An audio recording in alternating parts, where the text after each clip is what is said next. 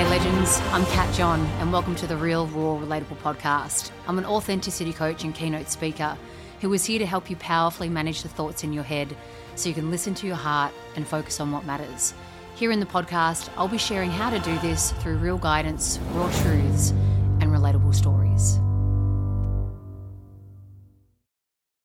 G'day legends. Ooh, I got the note. Welcome back to the podcast. I hope you are well. It is, well, where I am in the world, it is school holidays. And I got to say, school holidays now with the girls, my stepdaughters being older, feels very different from when they were younger. Like we live in the house with two, humans. Not that they were not humans when they were little, but they're very much their own self, and they can cook. They don't clean, but they can cook. They can bath themselves and, all that kind of stuff. And I must say that I'm enjoying them. I'm enjoying them as in the girls. I'm enjoying just them being around. School holidays, like this would be a time when I would have immense anxiety. And it's probably due to a few things. I think one, 6 years into my relationship with Steve and being with this family. So I've got, time and learning and reflecting and learning how to do things better is definitely on my side. I also remember sharing with you very briefly at the start of the year, I think I sent it in my January reflections email that prior, when it was school holidays, I kind of almost didn't consider them. I didn't consider the school holidays. I just would work all the way through them, and I found that to be very stressful because I felt like I needed to be there for my clients. I felt like I needed to be there for the girls. And so then Steve and I would sort of miss out on us. And I found that if clients wanted to come to the home, then, I'd be like, oh, I want everything to be perfect in the house and the cushions fluffed and chopped in the middle because we all know I love that. And it's probably been the last 3 years where I've calmed down from, hectically working, always feeling like I need to work, and have just thought, okay, on the school holidays, like I'm in a position where I can choose. I've got my own business. I can choose to slow down periods of time when it comes to being of service. And that's in my control. Like I can choose that. So why not choose that for when the girls are on school holidays? And I guess I'm in that now. I'm in the spaciousness of cool. You guys are home. Want to hang? Want to not hang? All right, I'm going to go do my thing. You're probably going to go do your thing, but then let's come back together. And there's just not this rushness that doesn't have to be there. And again, that's my choice. That's my lifestyle.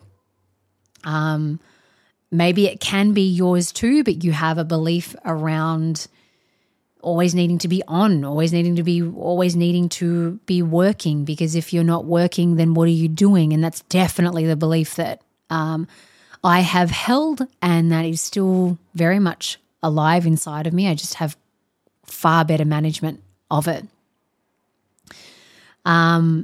We do have our youngest stepdaughter, or my youngest stepdaughter. She's 14, and she's right in the middle of, that teen beautifulness. It's a tricky time. It's push, it's pull, it's love, it's hate, it's defiance, and all of it. But a dear friend of mine, Kemi, she sent me this. We were out and we were together sitting on her deck, and we were having a chat, and she sent me this letter. And if you haven't heard it, I would love to read it to you. For those of you, well, you've all been a teenager before, and maybe you are a parent of a teenager, or you are about to become a parent of a teenager. I really want to read this to you. I didn't write it. A very wonderful human wrote it, and it's a letter It's called The Letter Your Teenager Can't Write to You. And it's by Gretchen Schmelzer, written on June 23rd, 2015. And I'm going to put a link to it in the show notes. Dear parent, this is a letter I wish I could write. This fight we are in right now, I need it. I need this fight. I can't tell you this because I don't have the language for it and it wouldn't make sense anyway. But I need this fight badly. I need to hate you right now, and I need you to survive it.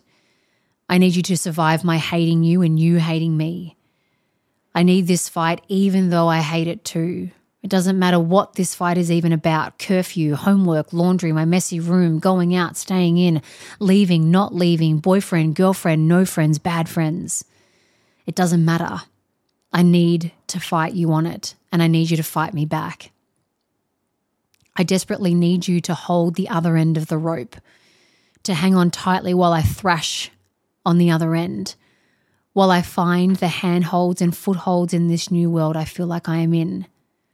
I used to know who I was, who you were, who we were. I'm going to get emotional because I just am. But right now I don't. Right now I am looking for my edges, and I can sometimes only find them when I'm pulling on you. When I push everything I used to know to its edge, then I feel like I exist, and for a minute I can breathe. I know you long for the sweeter kid that I was. I know this because I long for that kid too. And some of that longing is what is so painful for me right now. I need this fight, and I need to see that no matter how bad or big my feelings are, they won't destroy you or me. I need you to love me even at my worst, even when it looks like I don't love you. I need you to love yourself and me for the both of us right now. I know it sucks to be disliked and labelled the bad guy. I feel the same way on the inside, but I need you to tolerate it and get other grown-ups to help you, because I can't right now. If you want to get all your grown-up friends together and have a surviving your teenager support group rage fest, that's fine with me.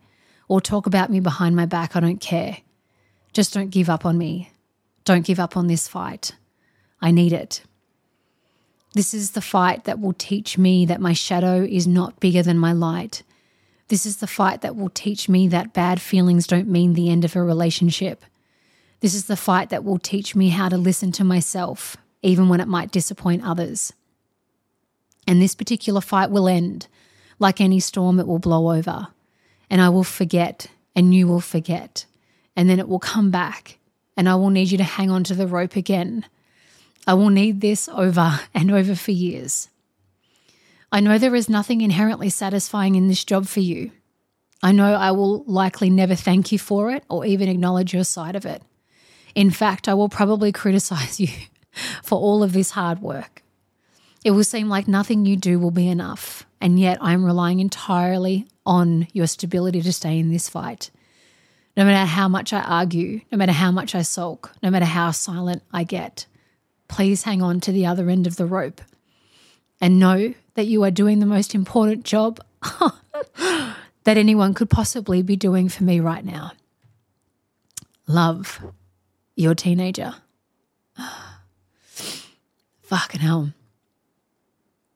That.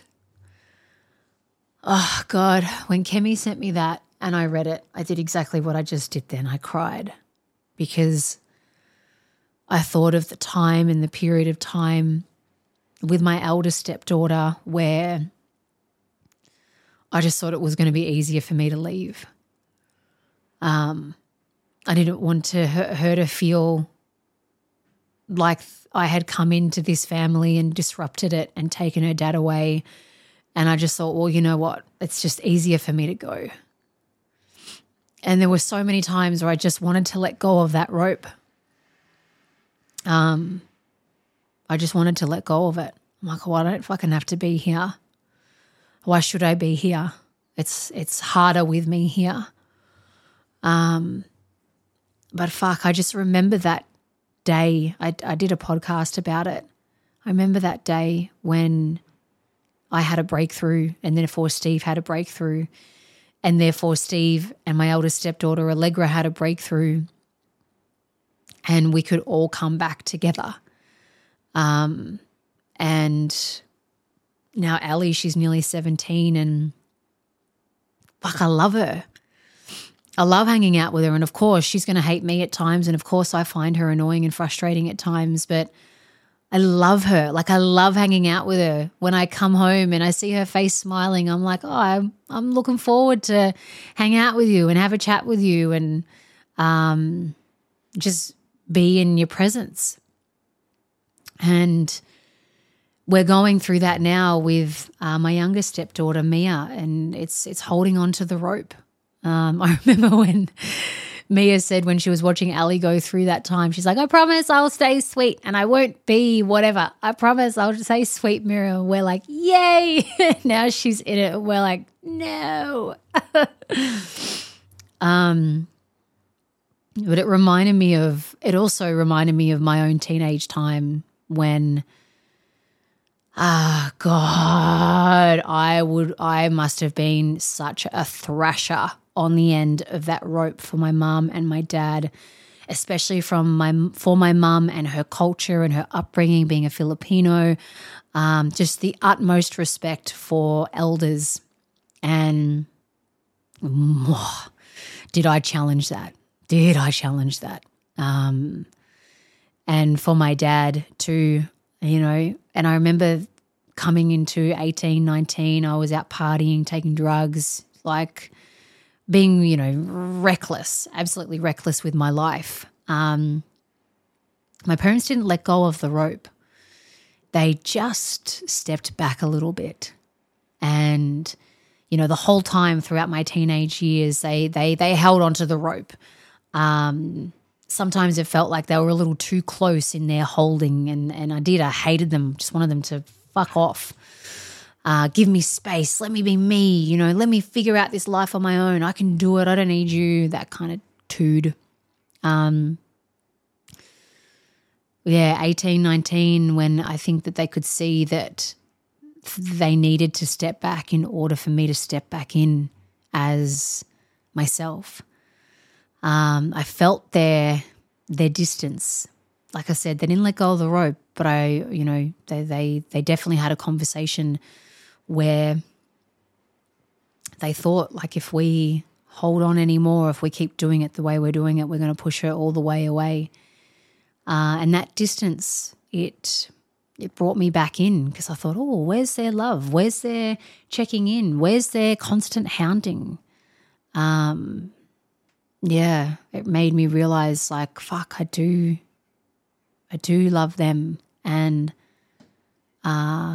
I know that they love me, and that was their way of showing their love and care when they didn't know any other way. Today is just a real share around one of my stepdaughters is through the main gauntlet of teenagehood, and one of my others is right in the middle of it. But that letter and time and readjusting a few things in my life of, okay, cool, when it's school holidays, let's just hang out. Let's just be with these little beings. It doesn't have to be every moment of the day and every second we have to have something planned, but it's make yourself available. Like these two girls, Allie and Mia, are like, I'm choosing not to have my own biological children. That is a choice. And I speak to a few people about this. I just ran into a guy on the canal, and we were talking the other day about, do you have kids? No, I don't have kids. And he chose not to have kids either.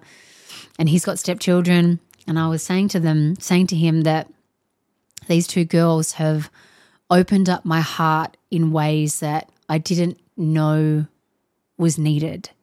And maybe I wouldn't have my heart opened like I have because of them, and I guess I'm just at a time in my life where I'm deeply thankful. I'm deeply thankful they're in my life. I'm deeply thankful that I'm with a man who has children, and believe fucking me, there are times where I'm not thankful.